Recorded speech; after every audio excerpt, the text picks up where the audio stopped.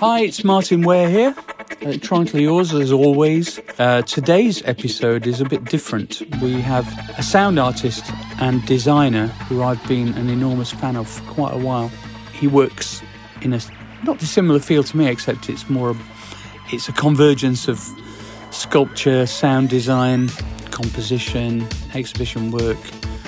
He builds things like brand new instruments. He's a bit of a genius, to be honest. His name is Yuri Suzuki. That's Y-U-R-I Suzuki. You need to go to his website and have a look at his amazing work. He's a real sweetheart. He claims that he was inspired by the whole musical scene in the UK around about the time we were happening with the early Human League, which is very kind of him. In fact, he loves and raves about the golden hour of the future, even before the Human League, which is really lo-fi. And a lot of the stuff he does is all about, it's got a playfulness about it, and it's got a mixture of high-tech and lo-fi, and low-tech, together with a kind of beautiful kind of Japanese aesthetic, visual aesthetic. I strongly recommend you go to his website and have a look. You will be very, very impressed. I've actually taken part in one of his installations, which was all these giant inflatable objects that you threw around, and they created sounds. But he's done all sorts. And I did mention to him during the interview that I made the golden hour of the future was made 5 years before he was born, which is quite incredible. Anyway, one of the reasons he came to the UK was because he loved the UK experimental electronic pop music scene. And it's funny because we always regarded Japan as being kind of very futuristic, and Tokyo, which is where he comes from. So there you go. Funny old world, isn't it? So here he is, the master of interactive sound art, Yuri Suzuki.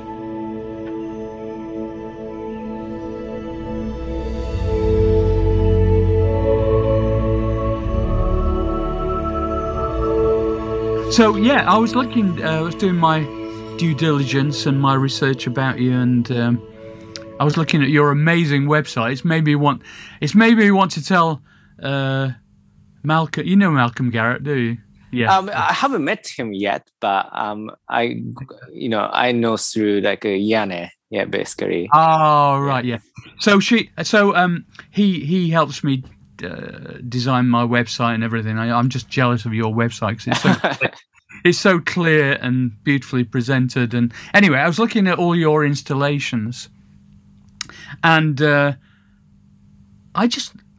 love your approach to the playfulness of what you do. And I actually I took part in one of your installations. That's what I was going to say. At We Are Robots. Really? Yeah. Yeah, because I was doing a panel there when that was on, and I do, as you probably know, I do immersive 3D sound installations. Yeah. So we're kind of in a similar kind of world.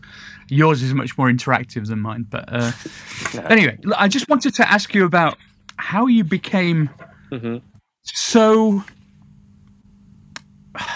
engaged with the idea of this kind of playfulness of your installations, right, and the things you design, and this kind of perfect integration of design and art and sound art. So if you want, basically it really came from my background because I'm dyslexic basically, and I have like hardly read or like writing, actually taking a lot of time to understanding things, and it's sort of like a frustration in the museum. Like some artwork is actually describe itself in the sculpture or experience the telling about everything, but they tend to be contemporary art to be quite theoretical. You had to read the context and also something really literature. You had the understanding about the content of work without reading sort of caption of the work. And then that's where for me it's kind of really big wall to understanding, kind of artwork or like design work. So I tend to be interactivity, and especially with sound, which is actually quite strong, and also it doesn't need a description much. You just have to coming in and pray something happen. And it just sort of like it became understanding of roughly about the concept, basically what artists like also want to say. So that's really about kind of I'm interested more about the interactivity in the installation. And on the other hand, more about I have passion for the music for entire my life. Like I would say, like my dad is one of the, he has got so much music collection and everything, like including your records as well. When I was in Japan, and I was kind of really learned kind of growing up with music. Then I was really passionate to be a musician in the beginning. However, because of the dyslexic problem, I couldn't read any musical score. So I kind of like gave up in the career to being a musician. And I shifted into more about electric music as well, like synthesizer, drum machine, which doesn't need much music theory, like really about idea. So that was quite revolutionary things for me. So I kind of shifted into more electric music. However, problem is that when I tried to be a sort of dance music producer, like I lived in Berlin quite like short time and established a DJ, wasn't really popular. And I never get paid. And so like in a way, like maybe I had shifted into something else. Then like I start designing start learning about how to design and make things after that. And which really combine music and sound aspect into more design or art context together. So that's pretty much building up, I think, practice, I think. Yeah. And so your love of, I mean, clearly, unless I've got it completely wrong, a lot of your work is kind of, it feels like toys, essentially, but beautifully designed pieces of interaction. It's almost where the interaction, the more invisible it becomes, the more effective it becomes. And I believe that is one principle for interactive artworks that I like. The other one is that the interaction has to be clear. You know, the stuff that you do to the piece that creates the interaction has to be immediately or as close as possible apparent to the user.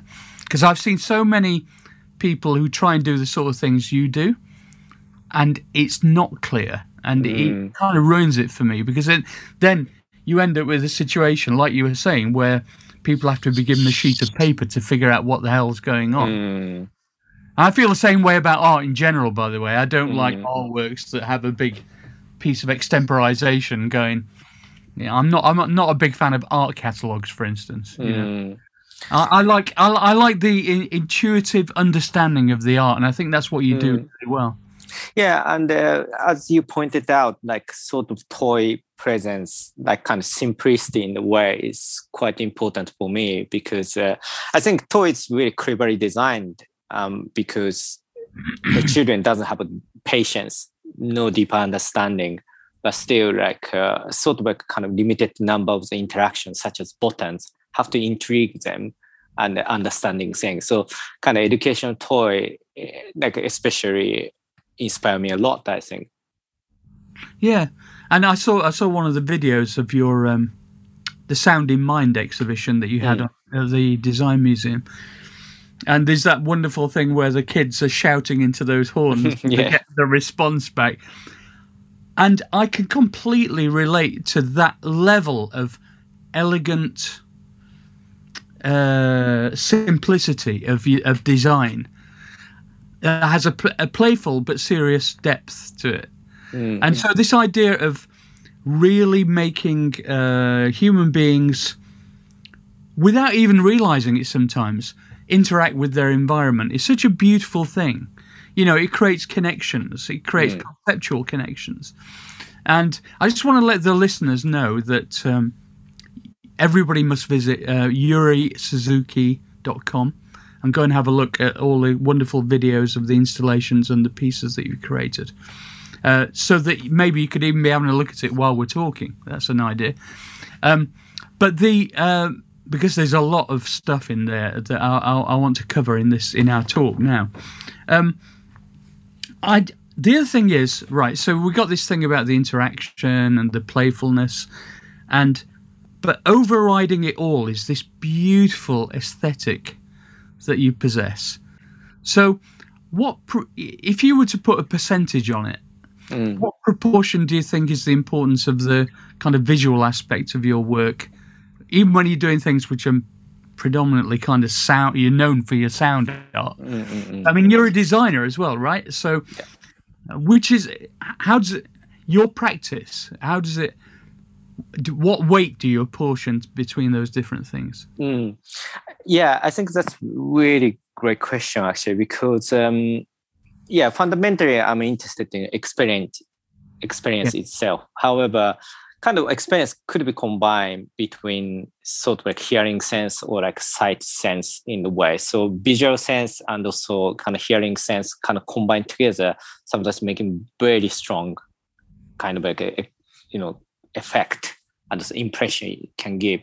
So definitely we really prioritizing kind of beauty of the that kind of aesthetic as well. So that's really, we're really prioritizing like almost same level, I would say.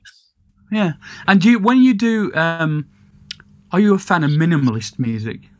Yeah, of course. Yeah, I love like minimalist. I'm kind of like a really big fan of everything in a way.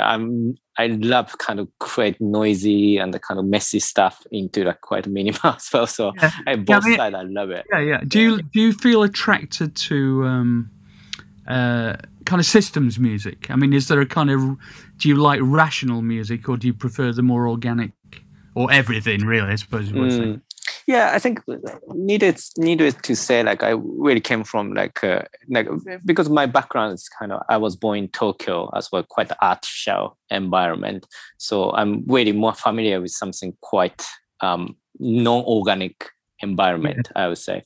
So I was really into more about order or kind of everything kind of nicely like lined up. That's kind of environment I was growing up. But when I moved to, like, I lived in a couple of different like places, like including the UK, Sweden, and everywhere has got slightly different aesthetic. And when I lived in Sweden, I got to learn a bit more organic or like kind of nature kind of environment I was living. So I'm more familiar with that kind of environment. So it's really hard to say, but in general, I love in the both in a way. But my really guts or like center, it really came from quite systematic, artificial, very like really like artificial environment. I really grew up because it's very bizarre, like born in Tokyo, I think.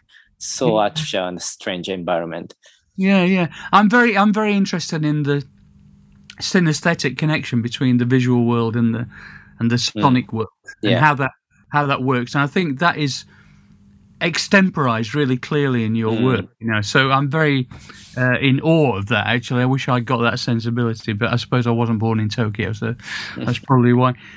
Just want to say that the first single that I released with the Human League was 2 years before you were born. But it's a funny thought.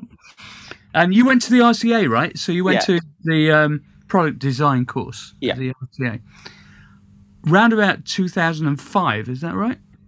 Yeah, 2005, 2006 time, around that time. I think I did a lecture. Really?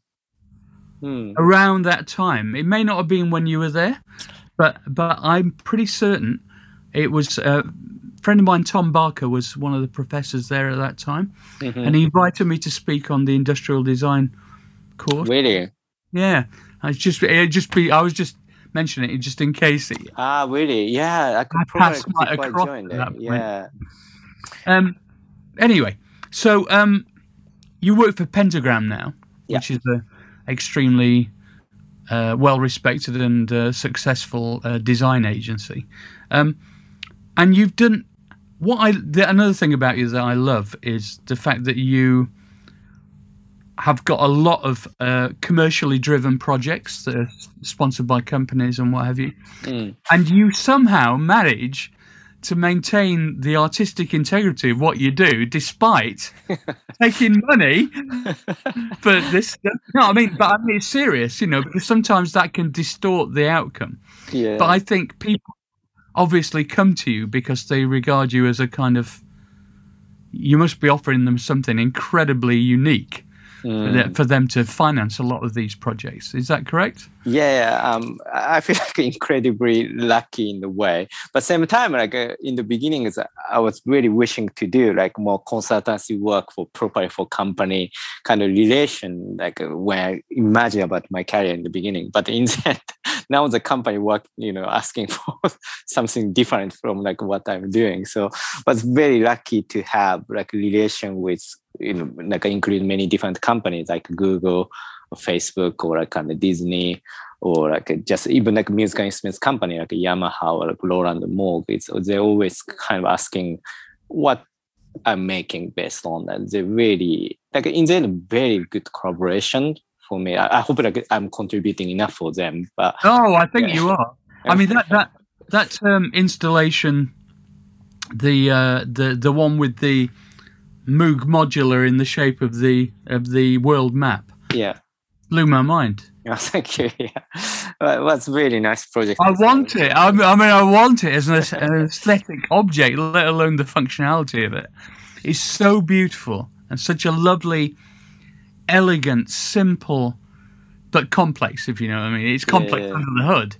But I'm just in awe of that particular piece. I think... so is there only one of those in the world, I presume? Yeah, at the moment only one. And also probably like only one sampler Moog produced, I think. Is that right? Yes. Yeah. It samples the sounds of nature from different continents. Because I was hesitating in the beginning because it's not analog synthesizer or anything, it's sampler. And they are really up for it. No, we just want to do something quite new. So like Moog basically created the first ever sampler in their career. So that's amazing. One thing I thought about it, because I didn't fully read all the text with it when I was looking at the video, was you could have done something like had a live feed from around the world, different microphones in different environments. And then that could have got round the sampler thing. You could have actually had, because I mean, all those synths have audio inputs that you can mutate with the filter, absolutely, ring modulators, and all that stuff. So I've got a question for you. So there used to be a science fiction program. It's before you were born. But you've probably not seen it. It's called Space Patrol, and it was like a Jerry Anderson thing, there's a puppet. Thunderbird, yeah. But it's set in space. And it was actually one of the people who used to work for Jerry Anderson did an offshoot project, and this was in the 60s. And the aesthetic of that program is very similar to a lot of the work that you do. Really? So I'm going to suggest that you go and have a look at it online. It's very basic. It's in black and white. What's the name of Space Patrol. It's really good, and the soundtrack is amazing. It's a bit like Louis and Baby Baron, from Forbidden Planet, that kind of thing. It's really interesting. Just it's got no depth. Really? But it visually looks it reminded me a bit of your stuff. That's why I mentioned it. Wow, like I know like Jerry Anderson, the kind of Thunderbird kind of production stuff quite a lot, because including Prisoner and stuff. My mom loves Prisoner, and then like I was the Prisoner. Yeah, Prisoner. Yeah, my mom loves it. Really? Well, you know where that was filmed? Yeah, it's like Wales, like some. Yeah. So it's in Portmeirion, and I'm a kind of VIP member of the Prisoner Society. Oh, really? It's amazing. And I did a 3D sound experience. Really? For a festival that was there, and somebody was playing Patrick McGowan. Right. And we incorporated 3-dimensional sound from the episodes and everything within the space in Portmeirion. That's amazing. I've got multiple 3D sound installations at Portmeirion. Really? Wow, Yeah. that's like such an amazing experience. I was going to say it's like a fantasy world. Have you been there? No, I've seen it. I really want to go to that festival called Number 6 Festival, I think. Like they're doing like, Number 6. That was where I was. That's where I performed. Yeah. Wow, I'd love to go. But the best thing is, you must go. Number one, it's a bit hard to get to. It takes about 4 hours from London. But, the best thing is when you're a VIP member of the Prisoner Society, they give you a cape like like. Wow, that's so cool. And you get a special badge with a number, right? That's so I'm number 17, right? Really? Which is perfect. Yeah, and the other side one side of me is Jarvis Cocker. Yeah. And the other side is, I don't know, some other rock. Oh, Glenn Matlock from the Sex Pistols. There's number 16 and 18, but I said I've got to have number 17 because I've heard. Yeah. That's so cool. Yeah. So I've got that at home. I don't ever wear it around the house.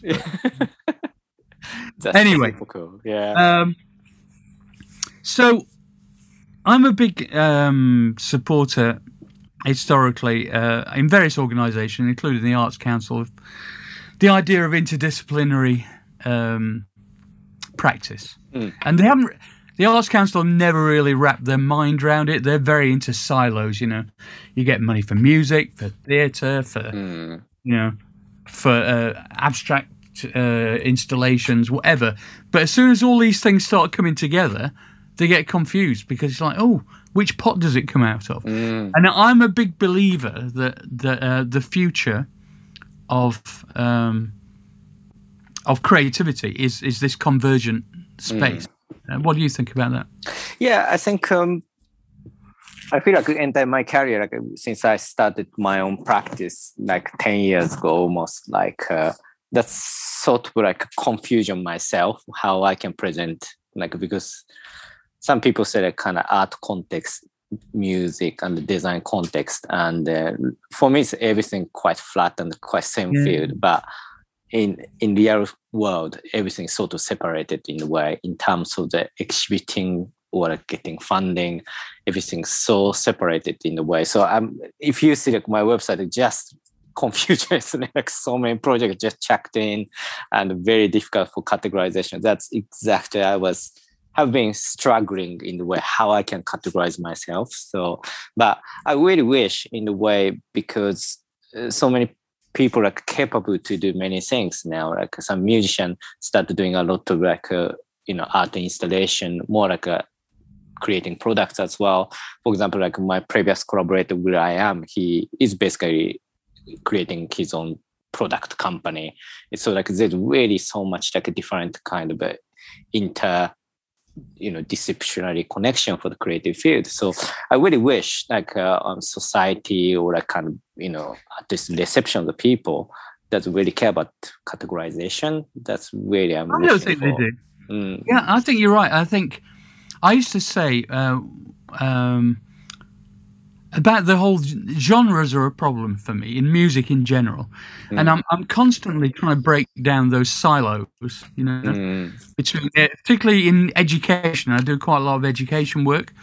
I was a visiting professor at University of London, Queen Mary College, their Media and Arts Technology doctorate course, and within 3 months of me joining their organisation, I said, you've got all these different departments that do all these different things. Do you ever do collaborative projects between them? And they went, oh, no, we've not thought about that. And I'm going, I think we're all collaborators. I think we're all de facto collaborators because pretty much the new generation coming up have a multidisciplinary device in their pocket. It's there. It's the lingua franca of what we do now. I mean, I can't watch TV without doing something else on my computer, and maybe writing an email. We're all multi-faceted beings that are normally simultaneously. So anyway, to cut a long story short, I believe you are a fantastic proponent of, or a shining example for people to see how low tech and high tech can combine. Mm. And this speaks to also, the world we want to live in, where we don't want to continue just creating stuff which fills the planet. Yeah. The idea of upcycling, recycling is an important thing. So the other beautiful project I love of yours is the idea of the whatever it is, the QR codes, the instrument made of things that you just look at with your phone. Yeah. And play. That's such a beautiful. And some, my guiding principle for sound installations and a lot of the work that I do is I want it to be appreciated by every genre, every demographic, every ethnicity, every age. Yeah. And I think you're a similar kind of artist. Do you feel that way? You mean like more about kind of accessing any genre? Yeah, I think so. That's really down the end kind of like my work sometimes because I kind of toy looking, because that actually doesn't matter about like generation or gender or like ethnic like background or kind of nationality or anything. Like really doesn't matter, isn't it? And for the toys sometimes, so that's kind of neutrality and more of a pick up like element of the experience is quite important. Also, like you mentioned more about kind of analog and the digital side. I'm really kind of interested in kind of physical aspect because me too. I really want to ask you for the question because especially for music industry, like all production of the music coming to computer base for like almost 30 years ago, start put everything in the computer. But I believe most musicians missing for physicality for creating something. So that's why like many hardware just booming up like the last couple of decades, I think. So I think that's something like really curious, like for your perspective as well. Oh, my perspective is quite straightforward. I love the physical world. I regard the digital audio workstation as it's too efficient. It enables you to get ideas down quickly, but the problem is that we all have this kind of human tendency to fall in love with the first things that we come up with. Yeah. So I call it the demo syndrome, where people fall in love with the demo and then they try to recreate the demo in a bigger, more significant way, and they go, "Oh, but I like the original." Now, I'm not saying that the original. A lot of the time, the original is good, but when you're creating it on a computer screen inside the computer, the music. There's a different part of your brain that's engaged in the process. So the visual cortex, obviously. And it creates a less intuitive interaction with the development of the music. I know so many of my students who have grown up with GarageBand, for instance, which is a multiple choice drag and drop environment. Now, it's great for getting things quickly up and running as a kind of rapid prototyper, if you like. But then that becomes a style in itself. There are various top 10 hits around the world in the last couple of years that have been based on GarageBand loops. Right. Now, that to me is the thin end of the wedge, because now you end up with... one of the biggest websites in the music world now is Splice. Do you know about Splice? Yeah. And it's like, most of my students are going, I say, well, that's an interesting, kind of, you did well programming that drum machine. Oh, it's from Splice. Wow. It costs $3, or whatever. That's kind of preset world, isn't it? Everything just preset selection of the sound to make it I don't like it. Yeah. That's quite depressing, actually. Yeah, I mean, I started with my System 100, which is there. Yeah, because and I learned all about how to create sound from that. Because as I mentioned on the email, like I'm such a big fan of the Golden Hours of Future, which series of the kind of demo tapes and the kind of experimental, but sounds so amazing in a way. Like still like. still like someone like producing the dance music, like that's kind of groundbreaking in our, now even. So that's actually like a limitation and system 100. It can be quite difficult to operate, but something surprising sound coming in, and more about idea as well. So I'm really like appreciate like that album. I'm listening all the time. Oh, thank you. Yeah. The interesting thing is, we had no training. We were all self-taught. We've not had any musical training either. But the most critical thing about the System 100 is in the instruction manual, at the back, he had a comment from the designer. And it said, please send us any patches that you design, and we'd like to hear from you. It's pre the internet, of course. And it said, please bear in mind there are no illegal connections. What? Isn't that great? Connection. No illegal connections. In other words, you can't blow it up by plugging the wrong thing into the wrong thing. Illegal is such a nice word, actually. That is such a profound philosophical concept in terms of creating music. Yeah. Because once you are freed from the restrictions, and I regard presets on synths as being a restriction, right? So this is the opposite. Every time in those days, if we wanted to create a kick drum, we had to start from scratch. We knew roughly how to do it, but every time the kick drum would come out, it sounds slightly different, which is great. Yeah. By definition. Or a snare, or a hi-hat, or whatever. And so we even perform live like that. So we had to have, we had to have patch sheets for every song. It took us like a minute between songs to change all the patches. But it was often wrong, so the mistakes were sometimes better. I'm a big fan of mistakes as well, big fan of randomness.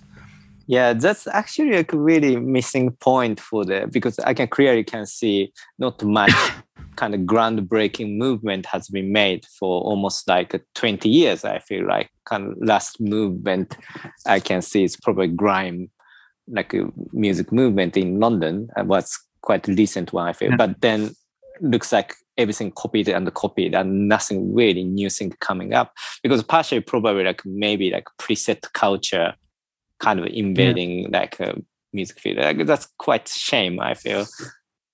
It is, and I put it down to a certain amount of laziness, actually. And it's not that, young people are so lazy.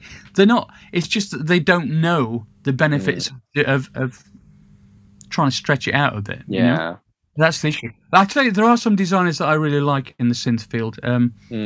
The Teenage Engineering, I'm a big fan of their products. I used to work for Teenage Engineering, actually. Oh, really? You designed it? Well, Did you design the OP1?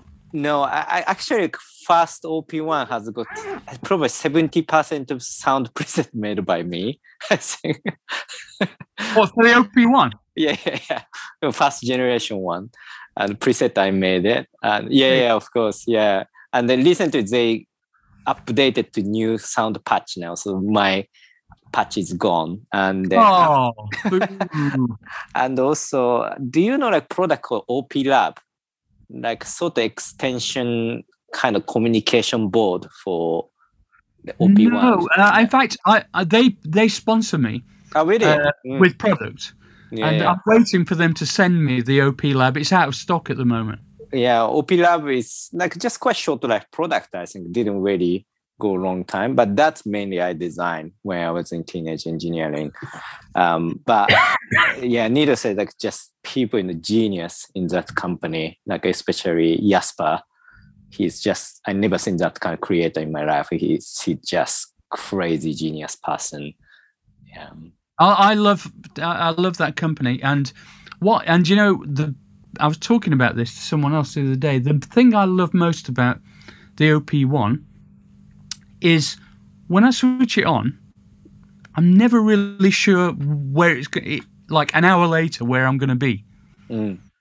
Whereas that kind of the arrow of time for most other synths is you switch it on.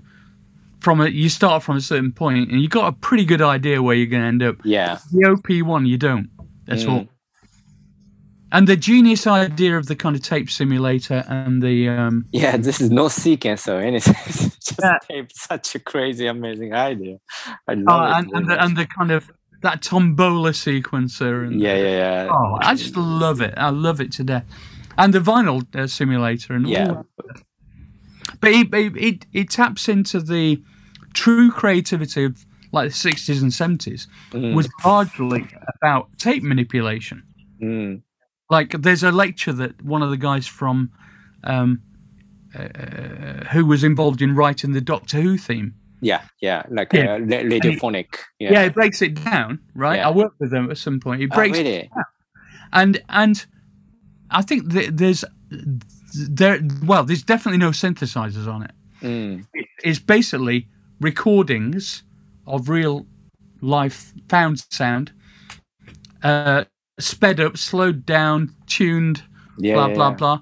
The only electronic element is the lead thing that sounds like a theremin is just a tuning oscillator. So it just what I like is the OP1 kind of taps into that thing about the tape manipulation. That's exactly I can feel as well, because it's quite odd, isn't it? Like just no efficiency. But that's actually so creative. You can do it, and I love it. And philosophies, and also, do you know like really strange? Like probably like not so many people know about fact of the secret feature on the OP1. Actually, you can play games as well. Have you tried? I didn't know that. Like, so if you push like 4 buttons together, shift and 4, I think. Okay, like something like secret command to play like a helicopter game like or something. I can't find it at the moment, but I definitely can send you over tips actually where I found it. It's really fun to play. Oh, please do. Oh, I love it. Listen, we all need a bit of fun in our lives. But on a serious point, there is too much. There is not enough irony in contemporary music. As far as I'm concerned, it's all a bit too serious. I love dramatic, serious music, but a lot of what made popular music really engaging in the 60s, 70s, 80s was a sense of fun. Some of it, and a lightheartedness, and we've kind of lost a lot of that, I think. Because when I saw the documentary, like since Britannia, you were really beginning talking about the introduction almost, and I feel like how advanced that time in the UK, like accepting like such advanced electronic new music as pop standard, like and also like Flying Lizards as such a crazy music coming to pop chart. So I was really envious because I was born like way after. Like at that kind of time. So like really, I wish I can live that kind of time actually. Well, it was. We thought at the time that rock and roll was dead. Yeah.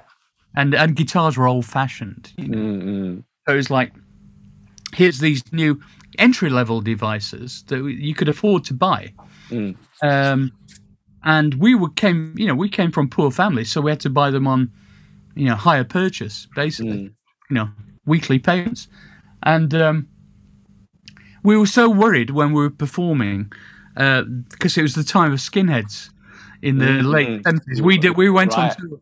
We went on tour with Susie and the Banshees, and they used to spit at the stage. Wow. Okay. We come off stage sometimes, and the synthesizers were covered in spit. It's horrible. Really? Anyway, wow. Yeah. So anyway, we designed screens to stop it. Then that's so cool. But and also one thing I wanted to ask, because really like kind of documentary is kind of a all like new kind of synthesizer, punk, rock music, kind of new music coming really almost same time, but almost no connection in a way, like each city in like England, I think. And then I noticed like most of the time, like most musicians actually introducing from Korg or Roland synthesizer. Do you think that time like Japan has got importing cheap product like synthesizer? Are there any particular reason for that? Well, there were two things. One, they were new and cool. We used to think that everything that came from Japan was cool because we had no knowledge of the of the culture, but we loved the design aesthetic. Mm. Right. And it was mysterious and it was almost alien to us, you know? Right. Whereas things like Moog, they always, firstly, they were twice as expensive for a similar kind of thing. Functioning, yeah. But they were designed for musicians. Mm. I mean, professional musicians. Whereas a lot of the Roland stuff and the Korg stuff felt, to me at the time, like it was designed for, say, people who were at home, who maybe in the Second World War they had a piano in their front room, and so music was part of their family life. Yeah. Then it turned into people who were a little bit better off had a Yamaha home organ or some kind of really early kind of thing with a drum machine built in, playing bossa nova beats and stuff. And that was like, hey, come and have a look in my front room and listen to what I can play. And it seemed to me that Korg and Roland were trying to sell to the general public. Mm. They weren't you looked at the manuals and it was all in plain language. Right. Whereas if you'd have bought a Moog, there was nobody. Keith Emerson could afford a Moog, right? Or a Moog modular, where we couldn't afford that. So it was like entry level. Right, it's almost like a consumer electronics. Yeah, it was like prosumer. Wow, that's so really cool view. Actually, I never thought about it. And there's something really engaging about the design philosophy. I'm just going to show you something quickly. So I've got this is the original 700S. Yeah, you know that. Actually, I'll show you while I talk about it. That doesn't look like even like a synthesizer. What does it look like? It looks like something from a science fiction film. Yeah. Really, with all the daft colours. Yeah. And the favourite thing for me was, which was the most mysterious thing, is up is off. Right. On the switches, on the sliders, the minimum is at the top, which is completely anti-Western. Yeah. thought. And it completely look, the power switch. The power switch is set the right way, but so little things like that really made it feel like a spicy. Whereas Moog is it sounds great, but it's like all for people who want to go woo woo woo woo woo. It was like for people who wanted to show off, like Rick Wakeman or something. Whereas we couldn't, but the fact that it was that was monophonic was a positive benefit to us because we couldn't play. But we were interested in creating noises. I mean, really, at that time, we'd have been happier to, if I could have afforded it, I would have had a VCS3 or an EMS Synthy, the suitcase model, because they were cooler still. Yeah. But these were cheap enough to buy. It was like, at the time, I'd just got a job, and I had enough money to either buy a second-hand car, or a synth. And I thought, all right, I want to be Eno, so the car can wait. And I still can't drive. Never learned to drive. Right, so like a dedicated but good investment for the buying synthesizer there. Synth or a car, that was it. Yeah. Oh, really? That's so cool. I made the right decision, I think. Yeah, I think so. It's really good investment, right decision. But I think it's really nice to hear the view because I was growing up in Japan. I only know perspective of the Roland or Korg or Yamaha from Japan perspective. So it's really nice to know that time how functioned that companies. Yeah, they I mean, I've read the history. There's a big coffee table book about the history of Roland instruments. I mean, their design philosophy from the outset was pretty out there. I mean, it was very innovative. You'd read the manual, and it wasn't like teaching you how to play music. It was like, you can create the sound of a crowd. Yeah. by feeding the pink noise through the ring modulation, and then Yeah. I'm going, a funky frog, or and it's like it felt very alien, but in a very Yeah. engaging way. Yeah. Right. Yeah, like probably different design for not only musical instruments, more but kind of sort of sound effect machine kind of like way. Yeah, and So coming with cute booklet or something. So for you to invite people around to your home and say, "Yeah, you remember I used to have that organ in my front room? Well, look at this. Look what I can do. I can create a thunderstorm, and stuff like that." Anyway, that's where we were coming from. So it was perfectly pointed towards non-musicians.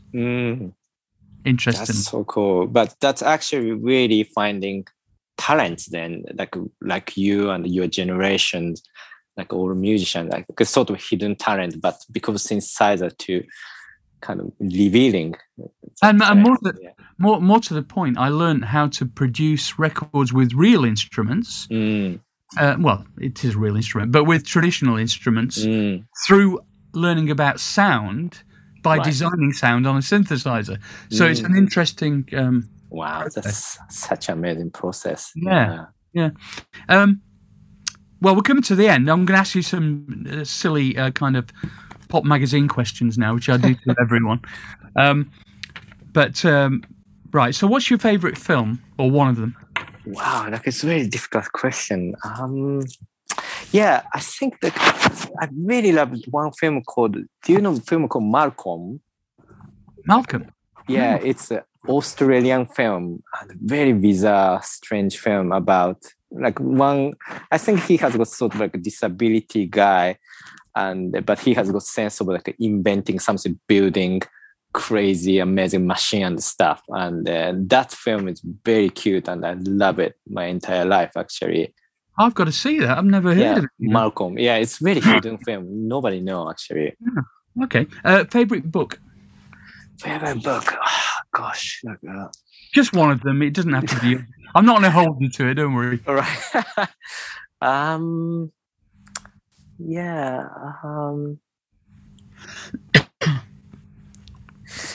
I think I used to work for a company called, not artist, called Meiwa Denki, and probably you might know the kind of automaton, strange instrument, has got ribbon control with kind of wow mouse. I've got one. Yes, of course. Yeah, so I used to work for him. Did you design that?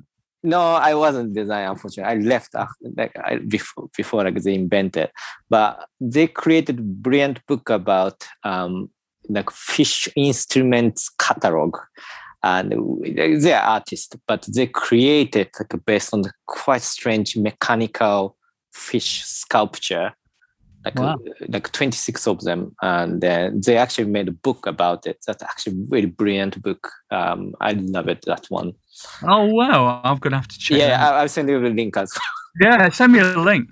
And a moment in your life that changed you, like an epiphanal moment. It's a really hard one. Or change the direction, Yeah, I think definitely decision to come to UK was quite good, actually, because I really don't think I can make practice like what I'm doing, I can manage in Japan, because Japan is quite conservative as a culture, the country. Despite so much exciting thing coming from Japan, but society itself is very conservative. So I'm quite happy to move to England, I think. Oh, okay. That's a nice thing. Which other musical artist or composer is one of your favorites? That's the toughest question, because all including you as well, all kind of came from but it's honestly Human League and Heaven 17 and also Depeche Mode, also Daniel Miller. It's all UK electronic music entire my life, inspire me a lot. And also include not only in the England, also Japan has the Yellow Magic Orchestra, and Germany has Kraftwerk, and also Devo from US. So all kind of synthesizer-based music musicians really core of my inspiration. Yeah, that's why I'm extremely honored to talk with you. Actually. Oh, thank you. I on my podcast, I talked to Jerry Casale from Devo. Really? Yeah. Yeah, and I was asking him about his love of synthesizers, and Yeah. they're very underrated, Devo, I think. Yeah, I think so. I'm sometimes in touch with Mark Mothersbaugh Mothers sometimes. now, Yeah, right. he's also an incredible person to talk with.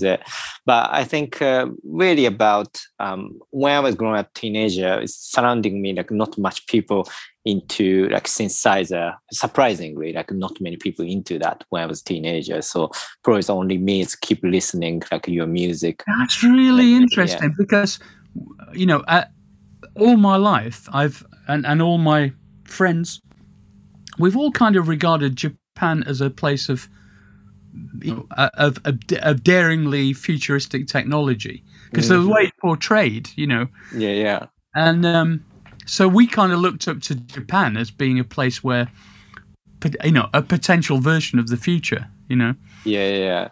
So anyway, interesting. So which one of your own works are you most happy with, proud of? It's really hard to say because most of the projects are actually really like almost like a dream project coming all the time. So which is very hard. But still, like I feel like was one time like it's like particularly not great work or anything. But I made a project called Ototo project, which is I looked like a kind of small PCB synthesizer project because always I'm making kind of one by sculpture or installation. That was first ever selling consumer market. So it was very good reaction. People actually unexpected to using that kind of product. So it was quite changing perspective for the creation. And in fact, keep continue making that kind of product now. It's coming this year with actually, with teenage engineering actually. So really, new project coming in. So well, if you need any product testers, I'm your man. Yeah, that could different. It would be amazing to work with you anyway. And what's your favorite synth? Well, it's hard to tell. Like obviously, like Moog is top, but as you say, it's really designed for musician in the way because I'm really not keyboardist or something, so still really difficult to use it. But I still love the sound. But I think if I'm a teenager, like if I don't have any money or something, if I choose one, probably like SH-101 from Roland. Oh wow! I've got a great fun fact to tell you.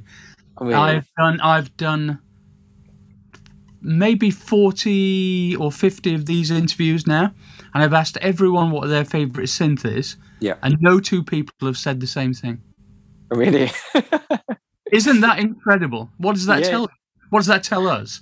I think what it tells us is that we have a very kind of emotional connection to probably usually our earliest synths. Yeah. Seems to be. And the way that they made us feel, it's a bit like, you know, when you first fall in love, then you start taking drugs later on in your life to try and recreate the endorphin rush. Right? And I think it's a bit like the same with synthesizers. I'm still in love with the first ones that I started. Yeah, SH-101 is probably quite functional. It's not much things, but still you can do brief, quite but strange sequencer, arpeggiator. So it can have quite a lot of fun with it.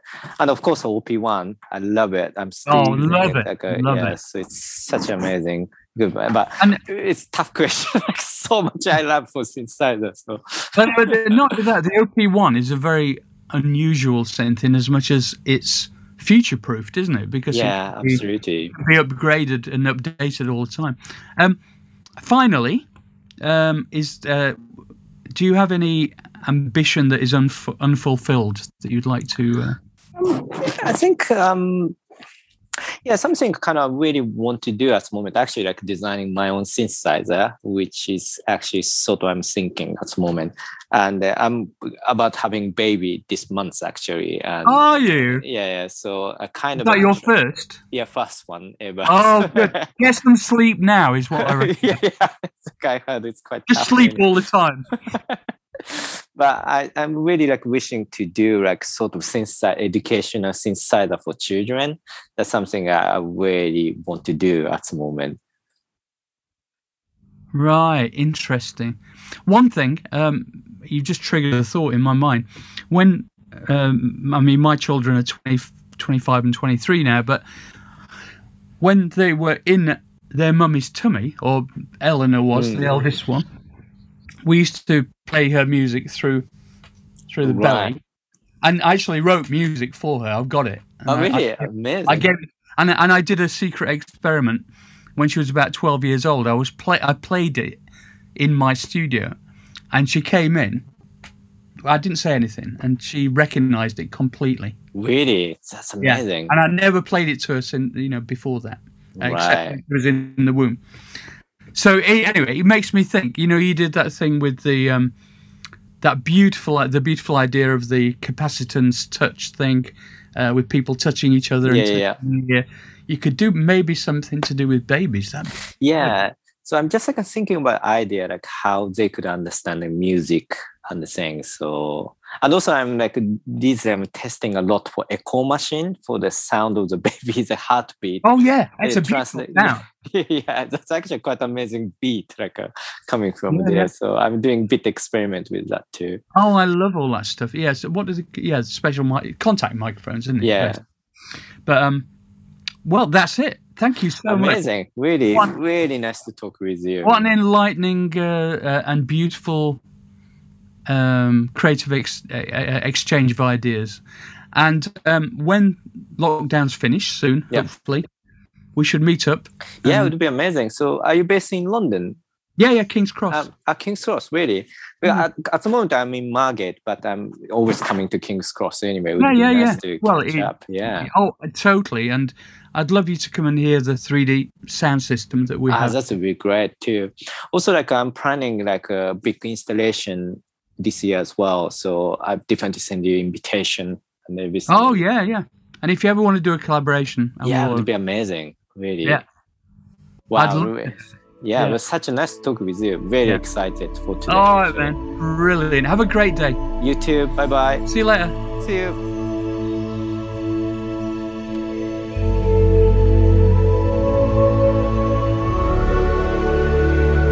Well, there he is, Yuri Suzuki. That was a fascinating talk, I think. A lot of the stuff he makes, I'd be very, very happy to collaborate with. Please send me an email, electronicallymartin@gmail.com. Let me know how you feel. Big warm welcome to our new sponsors, SJM Concerts, Simon Moran. They are one of Britain's leading promoters. They also promote our tours generally. They represent people like Take That, Spice Girls, Foo Fighters, Coldplay, Stormzy, Muse, Robbie Williams, Peter Kay, Billie Eilish, Adele, The Killers, Arctic Monkeys, Little Mix, amongst many others. We are thrilled to be associated with them, and I can't think of a better sponsor for us. So thank you very much for your help in keeping this podcast going. So, see you for the next fantastic guest, hopefully. Bye!